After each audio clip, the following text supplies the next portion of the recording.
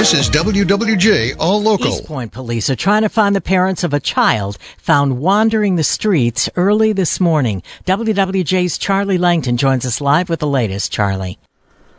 Yeah, I'll tell you what, Roberta, the child is missing now in East Point. East Point police have the child. The child is safe at the police station. In fact, I saw the child. The child is sleeping. He is being taken care of, and that's a good thing. However, 3 a.m., East Point police, they get a call that they see a child.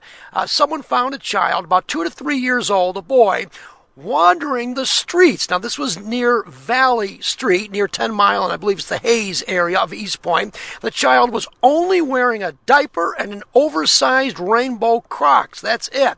The child was then taken to the police station, and the attempt to find the parents are in the works now. Here at the police station, again, I saw the child. The child is safe, but the East Point police set out a picture, and they say if you have any information at all, give them a call. Again, the child is safe, but where are the parents? This child was just wandering the streets at 3 a.m. Reporting live here in East Point, Charlie Langton, WWJ News Radio 950. Meanwhile, in Warren, another young child is now being found. WWJ's Pat Vitale joining us live with that story, Pat.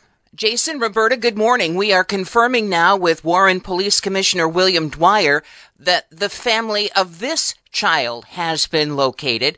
Was a little boy, Chief Dwyer telling WWJ, he's about 3 years old, and he was found just walking all by himself early this morning along the East 8 Mile corridor around Memphis. But again, Chief Dwyer says his officers were able to canvass the neighborhoods, and they have located this child's home. So we have a good ending here. Reporting live, Pat Vitale, WWJ News Radio 950. This is going to slow you down in Macomb County. A major road repair project being outlined in Macomb County today. A lot of barrels already out on Mound Road. Let's go live to WWJ's Mike Campbell for more. Mike? Yeah, well, the hope is this will actually speed things up, but it will take a while to get there. It's also going to improve the aesthetics because they're going to improve the median and the signage and the lighting of Mound Road between 696 and M59. It's a 9-mile stretch, goes through Sterling Heights and through Warren.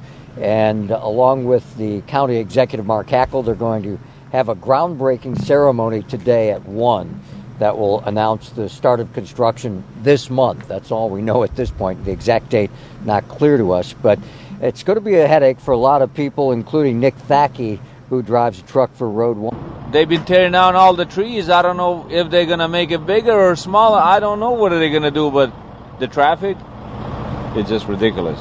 What would make it better for you? To be wide open.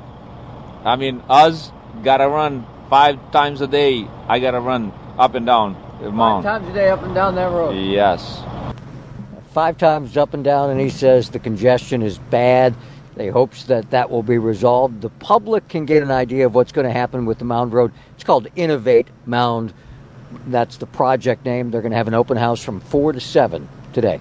Reporting live, Mike Campbell, WWJ News Radio 950. Police in Hawaii now being sued by parents of a Michigan man over their son's shooting death. It was in June that 31-year-old Daniel Buckingham from Ann Arbor was shot 13 times by police on Hawaii's Big Island. Police say he had cut an officer with a knife after police responded to an alarm at a home that was supposed to be empty. Hawaii police say he was hiding in a bedroom and swung a knife at an officer, cutting him on the forearm. 2 of the other responding officers fired their guns, killing Buckingham. The wrongful death lawsuit filed by Buckingham's parents says that officers didn't need to shoot him 13 times and that the officers didn't announce themselves before firing. Jim Matthews, WWJ News Radio 950. A Livingston County man who pleaded guilty to conspiracy charges connected to the plot to kidnap Governor Gretchen Whitmer apologized in federal court before he was sentenced to just over 6 years in prison yesterday. Ty Garbin of Heartland apologized to the governor and her family and admitted to causing fear and terror to the governor. He also apologized to his own family and friends. Garbin and 5 others facing charges were upset over coronavirus restrictions put in place by the governor at the start of the pandemic. Garbin says the group trained at his property in West Michigan and built a house to to resemble the governor's vacation home, to practice at, and shooting at it with guns. What about that wildfire on Isle Royal? It's now about 15% contained, and crews have saved some historic cabins from the flames there. The fire starting about 2 weeks back, apparently sparked by a lightning strike on the island.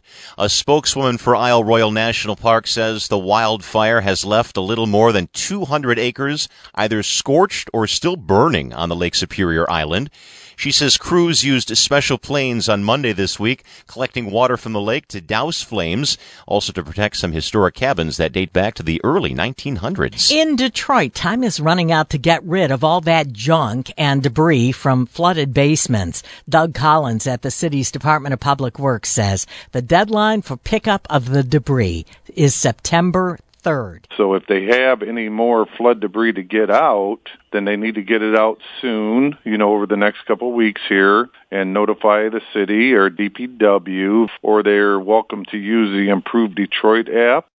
Collins says crews have been working 6 to 7 days a week, picking up more than 60 million pounds of debris. 20,000 homes on the east side flooded in all. He says 2 months should be enough time to clean up the mess. For the latest news plus traffic and weather together on the 8s, tune into AM 950. Favorite WWJ on radio.com or ask Alexa to play WWJ News Radio 950.